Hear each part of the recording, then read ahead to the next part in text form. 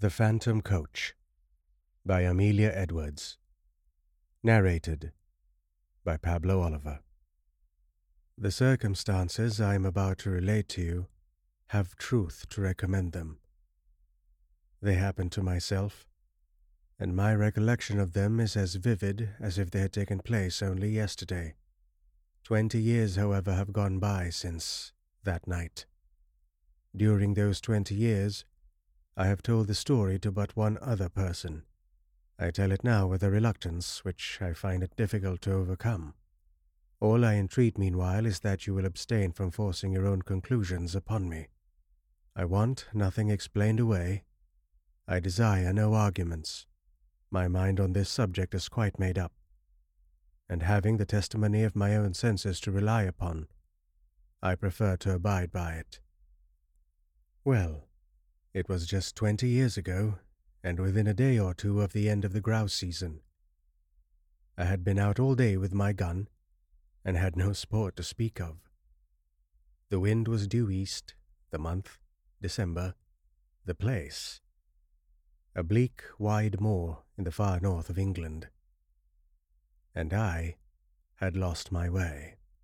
It was not a pleasant place in which to lose one's way, with the first feathery flakes of a coming snowstorm just fluttering down upon the heather, and the leaden evening closing in all around. I shaded my eyes with my hand, and staled anxiously into the gathering darkness, where the purple moorland melted into a range of low hills, some 10 or 12 miles distant. Not the faintest smoke wreath, not the tiniest cultivated patch or fence or sheep track met my eyes in any direction. There was nothing for it but to walk on, and take my chance of finding what shelter I could by the way. So I shouldered my gun again and pushed wearily forward, for I had been on foot since an hour after daybreak, and had eaten nothing since breakfast. Meanwhile, the snow began to come down with ominous steadiness, and the wind fell. After this, the cold became more intense, and the night came rapidly up. As for me, my prospects darkened with the darkening sky, and my heart grew heavy, as I thought of how my young wife was already watching for me through the window of our little inn parlor, and thought of all the suffering in store for her throughout this weary night. We had been married 4 months, and having spent our autumn in the Highlands, were now lodging in a remote little village situated just on the verge of the great English moorlands. We were very much in love, and of course very happy. This morning, when we parted, she had implored me to return before dusk, and I had promised her that I would. What would I not have given to have kept my word? Even now, weary as I was, I felt that with a supper, an hour's rest, and a guide, I might still get back to her before midnight, if only guide and shelter could be found. And all this time the snow fell and the night thickened.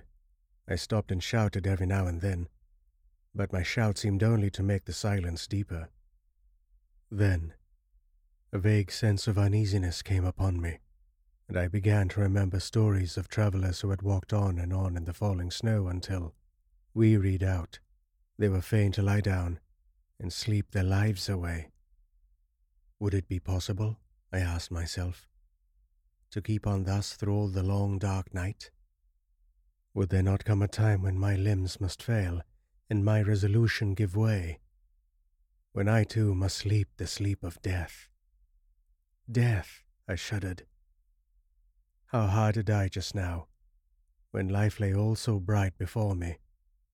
How hard for my darling, whose whole loving heart but that thought was not to be borne. To banish it, I shouted again, louder and longer, and then listened eagerly. Was my shout answered, or did I only fancy that I heard a far-off cry? I hallooed again, and again the echo followed. Then, a wavering speck of light came suddenly out of the dark, shifting, disappearing, growing momentarily nearer and brighter. Running towards it at full speed, I found myself, to my great joy, face to face with an old man and a lantern. "Thank God," was the exclamation that burst involuntarily from my lips. Blinking and frowning, He lifted his lantern and peered into my face. "What for?" growled he sulkily. "Well, for you. I began to fear I should be lost in the snow." Then, folks do get cast away hereabouts fra time to time, and what's to hinder you from being cast away likewise, if the Lord so minded?" "If the Lord so minded that you and I shall be lost together, friend, we must submit," I replied. "But I don't mean to be lost without you. How far am I now from Dwalding?" "A good 20 mile, more or less." "And the nearest village?" "The nearest village is Wyke, and that's 12 mile t'other side." "Where do you live then?" "Out yonder," said he with a vague jerk of the lantern. "You're going home, I presume?" "Maybe I am." "Then I'm going with you." The old man shook his head and rubbed his nose reflectively with the handle of the lantern. "It ain't no use," growled he. "He won't let you in, not he." "We'll see about that," I replied briskly. "Who is he?" "The master." "Who is the master?" "That's naught to you," was the unceremonious reply. Well, you lead the way, and I'll engage that the master shall give me shelter and a supper tonight." You can try him," muttered my reluctant guide, and still shaking his head, he hobbled, gnome-like, away through the falling snow. A large mass loomed up presently out of the darkness, and a huge dog rushed out, barking furiously. "Is this the house?" I asked. "Aye, it's the house, down by," and he fumbled in his pocket for the key. I drew up close behind him, prepared to lose no chance of entrance, and saw in the little circle of light shed by the lantern that the door was heavily studded with iron nails, like the door of a prison. In another minute he had turned the key, and I had pushed past him into the house. Once inside, I looked round with curiosity, and found myself in a great raftered hall, which served, apparently, a variety of uses. One end was piled to the roof with corn, like a barn. The other was stored with flour sacks, agricultural implements, casks, and all kinds of miscellaneous lumber, while from the beams overhead hung rows of hams, flitches, and bunches of dried herbs for winter use. In the center of the floor stood some huge object gauntly dressed in a dingy wrapping cloth, and reaching halfway to the rafters. Lifting a corner of this cloth, I saw, to my surprise, a telescope of some very considerable size, mounted on a rude movable platform with 4 small wheels. The tube was made of painted wood, bound round with bands of metal rudely fashioned. The speculum, so far as I could estimate its size in the dim light, measured at least 15 inches in diameter. While I was yet examining the instrument and asking myself whether it was not the work of some self-taught optician, a bell rang sharply. "That's for you," said my guide with a malicious grin. "Yonder's his room." He pointed to a low black door at the opposite side of the hall. I crossed over, rapped somewhat loudly, and went in, without waiting for an invitation. A huge, white-haired old man rose from a table covered with books and papers, and confronted me sternly. "Who are you?" said he. "How came you here? What do you want?" "James Murray, barrister at law, on foot across the moor, meat, drink, and sleep." He bent his bushy brows into a portentous frown. "Mine is not a house of entertainment," he said haughtily. "Jacob, how dared you admit this stranger?" "I didn't admit him," grumbled the old man. "He followed me over the muir, and shouldered his way in before me. I'm no match for 6'2". "And pray, sir, by what right have you forced an entrance into my house?" "The same by which I should have clung to your boat if I were drowning. The right of self-preservation." "Self-preservation?" "There's an inch of snow on the ground already," I replied briefly. and it would be deep enough to cover my body before daybreak. He strode to the window, pulled aside a heavy black curtain, and looked out. "It is true," he said. "You can stay, if you choose, till morning. Jacob, serve the supper." With this, he waved me to a seat, resumed his own, and became at once absorbed in the studies from which I had disturbed him. I placed my gun in a corner, drew a chair to the hearth, and examined my quarters at leisure. Smaller and less incongruous in its arrangements than the hall, this room contained, nevertheless, much to awaken my curiosity. The floor was carpetless, the whitewashed walls were in parts scrawled over with strange diagrams, and in others, covered with shelves crowded with philosophical instruments, the uses of many of which were unknown to me. On one side of the fireplace stood a bookcase filled with dingy folios. On the other, a small organ, fantastically decorated with painted carvings of medieval saints and devils. Through the half-open door of a cupboard at the further end of the room, I saw a long array of geological specimens, surgical preparations, crucibles, retorts, and jars of chemicals, while on the mantel shelf beside me, amid a number of small objects, stood a model of the solar system, a small galvanic battery, and a microscope. Every chair had its burden, every corner was heaped high with books, the very floor was littered with maps, casts, papers, tracings, and learned lumber of all conceivable kinds. I stared about me with an amazement increased by every fresh object upon which my eyes chanced to rest. So strange a room I had never seen, yet seemed it stranger still to find such a room in a lone farmhouse amid those wild and solitary moors. Over and over again, I looked from my host to his surroundings, and from his surroundings back to my host, asking myself who and what he could be. Broad in the temples, prominent over the eyes, and clothed with a rough profusion of perfectly white hair, it had all the ideality and much of the ruggedness that characterizes the head of Louis von Beethoven. There were the same deep lines about the mouth, and the same stern furrows in the brow. There was the same concentration of expression. While I was yet observing him, the door opened, and Jacob brought in the supper. His master then closed his book, rose, and with more courtesy of manner than he had yet shown, invited me to the table.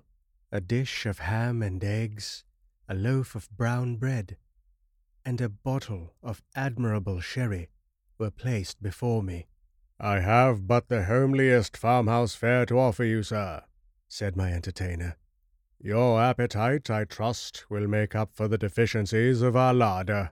I had already fallen on the viands, and now protested, with the enthusiasm of a starving sportsman, that I had never eaten anything so delicious. He bowed stiffly, and sat down to his own supper, which consisted, primitively, of a jug of milk and a basin of porridge. We ate in silence, and when we had done, Jacob removed the tray. I then drew my chair back to the fireside. My host, somewhat to my surprise, did the same, and turning abruptly towards me, said, "Sir, I have lived here in strict retirement for 23 years. During that time I have not seen as many strange faces, and I have not read a single newspaper. You are the first stranger who has crossed my threshold for more than 4 years. Will you favor me with a few words of information respecting that outer world from which I have parted company so long?" "Pray interrogate me," I replied. "I am heartily at your service." He bent his head in acknowledgment, leaned forward, with his elbows resting on his knees, and his chin supported in the palm of his hands, stared fixedly into the fire, and proceeded to question me. His inquiries related chiefly to scientific matters, with the later progress of which, as applied to the practical purposes of life, he was almost wholly unacquainted. No student of science myself, I replied as well as my slight information permitted. But the task was far from easy, and I was much relieved when, Passing from interrogation to discussion, he began pouring forth his own conclusions upon the facts which I had been attempting to place before him. He talked, and I listened spellbound. He talked till I believe he almost forgot my presence, and only thought aloud, "I had never heard anything like it then. I have never heard anything like it since." Familiar with all systems of all philosophies, subtle in analysis, bold in generalization, he poured forth his thoughts in an uninterrupted stream, and, still leaning forward in the same moody attitude with his eyes fixed upon the fire, wandered from topic to topic, from speculation to speculation, like an inspired dreamer, from practical science to mental philosophy, from electricity in the wire to electricity in the nerve, from Watts to Mesmer, from Mesmer to Reichenbach, from Reichenbach to Swedenborg, Spinoza, Condillac, Descartes, Berkeley, Aristotle, Plato, and the Magi and the mystics of the East were transitions which, however bewildering in their variety and scope, seemed easy and harmonious on his lips as sequences in music. By and by, I forget now by what link of conjecture or illustration, he passed on to that field which lies beyond the boundary line of even conjectural philosophy, and reaches no man knows whither. He spoke of the soul and its aspirations, of the spirit and its powers, of second sight, of prophecy, of those phenomena which, under the names of ghosts, spectres, and supernatural appearances, have been denied by the skeptics and attested by the credulous of all ages. "The world," he said, "grows hourly more and more skeptical of all that lies beyond its own narrow radius, and our men of science foster the fatal tendency. They condemn as fable all that resists experiment. They reject as false all that cannot be brought to the test of the laboratory or the dissecting room. Against what superstition have they waged so long and obstinate a war as against the belief in apparitions? And yet, what superstition has maintained its hold upon the minds of men so long and so firmly? Show me any fact in physics, in history, in archaeology, which is supported by the testimony so wide and so various, attested by all races of men, in all ages and in all climates, by the soberest sages of antiquity, by the rudest savage of today, by the Christian, the pagan, the pantheist, the materialist. This phenomenon is created as a nursery tale by the philosophers of our century. Circumstantial evidence weighs with them as a feather in the balance. The comparison of causes with effects, however valuable in physical science, is put aside as worthless and unreliable. The evidence of competent witnesses, however conclusive in a court of justice, counts for nothing. He who pauses before he pronounces is condemned as a trifler. He who believes is a dreamer or a fool." He spoke with bitterness, and having said thus, relapsed for some minutes into silence. Presently he raised his head from his hands, and added, with an altered voice and manner, "I, sir, paused, investigated, believed, and was not ashamed to state my convictions to the world. I, too, was branded as a visionary, held up to ridicule by my contemporaries, and hooted from that field of science in which I had labored with honor during all the best years of my life. These things happened just 23 years ago. Since then, I have lived as you see me living now, and the world has forgotten me, as I have forgotten the world. You have my history." "It is a very sad one," I murmured, scarcely knowing what to answer. "It is a very common one," he replied. "I have only suffered for the truth, as many a better and wiser man has suffered before me." He rose, as if desiring of ending the conversation, and went over to the window. "It has ceased snowing," he observed, as he dropped the curtain and came back to the fireside. "Seized!" I exclaimed, starting eagerly to my feet. "Oh, if it were only possible! But no, it is hopeless. Even if I could find my way across the moor, I could not walk 20 miles tonight." "Walk 20 miles tonight," repeated my host. "What are you thinking of?" Of my wife, I replied impatiently. Of my young wife, who does not know that I have lost my way, and who is at this moment breaking her heart with suspense and terror. "Where is she?" At Dwalding, 20 miles away. "At Dwalding," he echoed thoughtfully. "Yes, the distance, it is true, is 20 miles. But are you so very anxious to save the next 6 or 8 hours?"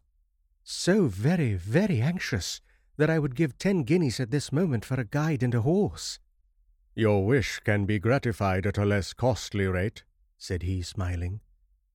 "The night mail from the north, which changes horses at Dwalding, passes within 5 minutes of this spot, and will be due at a certain crossroad in about an hour and a quarter. If Jacob were to go with you across the moor and put you into the old coach road, you could find your way, I suppose, to where it joins the new one." Easily, gladly. He smiled again, rang the bell, gave the old servant his directions, and, taking a bottle of whisky and a wine-glass from the cupboard in which he kept his chemicals, said, "The snow lies deep, and it will be difficult walking tonight on the moor. A glass of usquebaugh before you start?" I would have declined the spirit, but he pressed it on me, and I drank it. It went down my throat like liquid flame, and almost took my breath away. "It is strong," he said, "but it will help to keep out the cold. And now you have no moments to spare. Good night." I thanked him for his hospitality, and would have shaken hands, but that he had turned away before I could finish my sentence. In another minute, I had traversed the hall. Jacob had locked the outer door behind me, and we were out on the wide white moor. Although the wind had fallen, it was still bitterly cold. Not a star glimmered in the black vault overhead. Not a sound, save the rapid crunching of the snow beneath our feet, disturbed the heavy stillness of the night. Jacob, not too well pleased with his mission, shambled on before in sullen silence, his lantern in his hand, and his shadow at his feet. I followed, with my gun over my shoulder, as little inclined for conversation as himself. My thoughts were full of my late host. His voice yet rang in my ears. His eloquence yet held my imagination captive. I remember to this day, with surprise, how my overexcited brain retained whole sentences and parts of sentences, troops of brilliant images, and fragments of splendid reasoning, in the very words in which he had uttered them. Musing thus over what I had heard, and striving to recall a lost link here and there, I strode on at the heels of my guide, absorbed and unobservant. Presently, at the end, as it seemed to me, of only a few minutes, he came to a sudden halt and said, "Yon's your road. Keep the stone fence to your right hand, and you can't fail of the way." "This, then, is the old coach road?" "Aye, 'tis the old coach road." "And how far do I go, before I reach the crossroads?" "Nigh upon 3 mile." I pulled out my purse, and he became more communicative. "The road's a fair road enough," said he, "for foot passengers, but 'twas over steep and narrow for the northern traffic. You'll mind where the parapet's broken away, close again the signpost. It's never been mended since the accident." "What accident?" The night mail pitched right over into the valley below, a good 50 feet and more, just at the worst bit of road in the whole county." "Horrible! Were many lives lost?" "All. 4 were found dead, and t'other 2 died next morning." "How long is it since this happened?" "Just 9 year." "Near the signpost, you say? I will bear it in mind. Good night." "Good night, sir, and thank ye." Jacob pocketed his half-crown, made a faint pretense of touching his hat, and trudged back by the way he had come. I watched the light of his lantern till it quite disappeared, and then turned to pursue my way alone. This was no longer matter of the slightest difficulty, for despite the darkness ahead, the line of the stone fence showed distinctly enough against the pale gleam of the snow. How silent it seemed now, with only my footsteps to listen to. How silent and how solitary. A strange, disagreeable sense of loneliness stole over me. I walked faster. I hummed a fragment of a tune.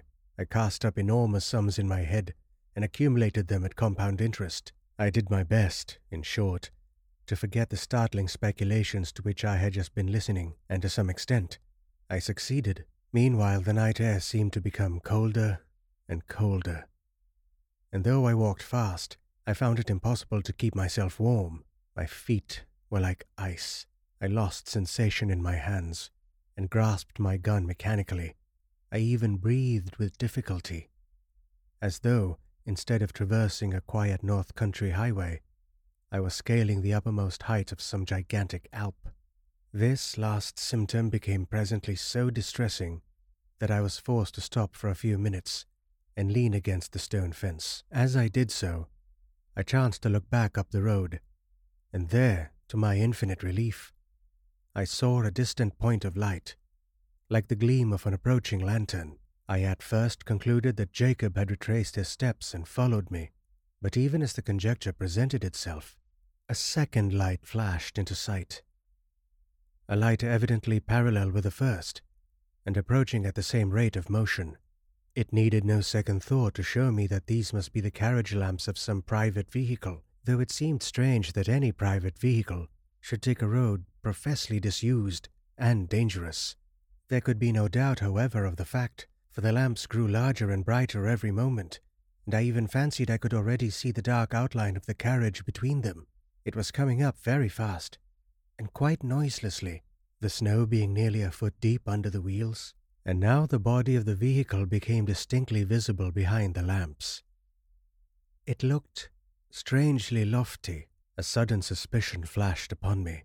Was it possible that I had passed the crossroads in the dark, without observing the signpost, and could this be the very coach which I had come to meet? No need to ask myself that question a second time, for here it came round the bend of the road, guard and driver, one outside passenger, and 4 steaming greys, all wrapped in a soft haze of light, through which the lamps blazed out like a pair of fiery meteors.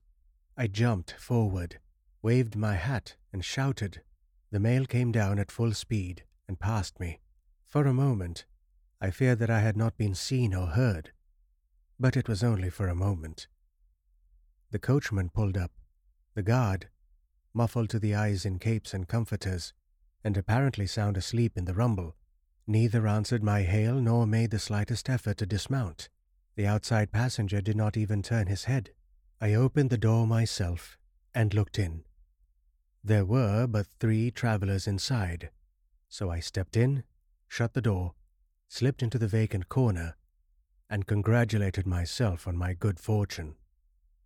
The atmosphere of the coach seemed, if possible, colder than that of the outer air, and was pervaded by a singularly damp and disagreeable smell. I looked round at my fellow passengers. They were all 3 men, and all silent. They did not seem to be asleep, but each leaned back in his corner of the vehicle, as if absorbed in his own reflections. I attempted to open a conversation. "How intensely cold it is tonight," I said, addressing my opposite neighbor. He lifted his head, looked at me, but made no reply. "The winter," I added, "seems to have begun in earnest." Although the corner in which he sat was so dim that I could distinguish none of his features very clearly, I saw that his eyes were still turned full upon me, and yet he answered never a word. At any other time I should have felt and perhaps expressed some annoyance, but at the moment I felt too ill to do either. The icy coldness of the night air had struck a chill to my very marrow, and the strange smell inside the coach was affecting me with an intolerable nausea. I shivered from head to foot, and turning to my left-hand neighbor, asked if he had any objection to an open window. He neither spoke nor stirred. I repeated the question somewhat more loudly, but with the same result. Then I lost patience and let the sash down. As I did so, The leather strap broke in my hand, and I observed that the glass was covered with a thick coat of mildew, the accumulation, apparently, of years. My attention being thus drawn to the condition of the coach, I examined it more narrowly, and saw by the uncertain light of the outer lamps that it was in the last stage of dilapidation. Every part of it was not only out of repair, but in a condition of decay. The sashes splintered at a touch. The leather fittings were crusted over with mold and literally rotting from the woodwork. The floor was almost breaking away beneath my feet. The whole machine, in short, was foul with damp, and had evidently been dragged from some outhouse in which it had been mouldering away for years, to do another day or two of duty on the road. I turned to the third passenger, whom I had not yet addressed, and hazarded one more remark. "This coach," I said, "is in a deplorable condition. The regular mail, I suppose, is under repair?" He moved his head slowly, and looked me in the face, without speaking a word. I shall never forget that look while I live. I turned cold at heart under it. I turn cold at heart, even now, when I recall it. His eyes glowed with a fiery, unnatural luster. His face was livid as the face of a corpse. His bloodless lips were drawn back, as if in agony of death, and showed the gleaming teeth between. The words that I was about to utter died upon my lips, and a strange horror, a dreadful horror, came upon me. My sight had by this time become used to the gloom of the coach, and I could see with tolerable distinctness. I turned to my opposite neighbor. He, too, was looking at me, with the same startling pallor in his face, and the same stony glitter in his eyes. I passed my hand across my brow. I turned to the passenger on the seat beside my own, and saw— oh heaven, how shall I describe what I saw? I saw that he was no living man, that none of them were living men, like myself. A pale, phosphorescent light, the light of putrefaction, played upon their awful faces, upon their hair, dank with the dews of the grave, upon their clothes, earth-stained and dropping to pieces, upon their hands, which were as the hands of corpses long buried. Only their eyes, their terrible eyes, were living, and those eyes were all turned menacingly upon me. A shriek of terror, a wild, unintelligible cry for help and mercy burst from my lips as I flung myself against the door and strove in vain to open it. In that single instant, brief and vivid as a landscape beheld in the flash of summer lightning, I saw the moon, shining down through a rift of stormy cloud, the ghastly signpost rearing its warning finger by the wayside, the broken parapet, the plunging horses, the black gulf below. Then the coach reeled like a ship at sea. Then came a mighty crash, a sense of crushing pain, and then darkness. It seemed as if years had gone by when I awoke one morning from a deep sleep and found my wife watching by my bedside. I will pass over the scene that ensued and give you, in half a dozen words, the tale she told me, with tears of thanksgiving. I had fallen over a precipice close against the junction of the old road and the new, and had only been saved from certain death by lighting upon a deep snowdrift that had accumulated at the foot of the rock beneath. In this snowdrift I was discovered at daybreak by a couple of shepherds, who carried me to the nearest shelter and brought a surgeon to my aid. The surgeon found me in a state of raving delirium, with a broken arm and a compound fracture of the skull. The letters in my pocketbook showed my name and address. My wife was summoned to nurse me, and thanks to my youth and a fine constitution, I came out of danger at last. The place of my fall, I need scarcely say, was precisely that at which a frightful accident had happened to the North Mail 9 years before. I never told my wife the fearful events which I have just related to you. I told the surgeon who attended me, but he treated the whole adventure as a mere dream born of the fever in my brain. We discussed the question over and over again until we found that we could discuss it with temper no longer, and then we dropped it. Others may form what conclusions they please. I know that 20 years ago, I was the fourth inside passenger in that phantom coach.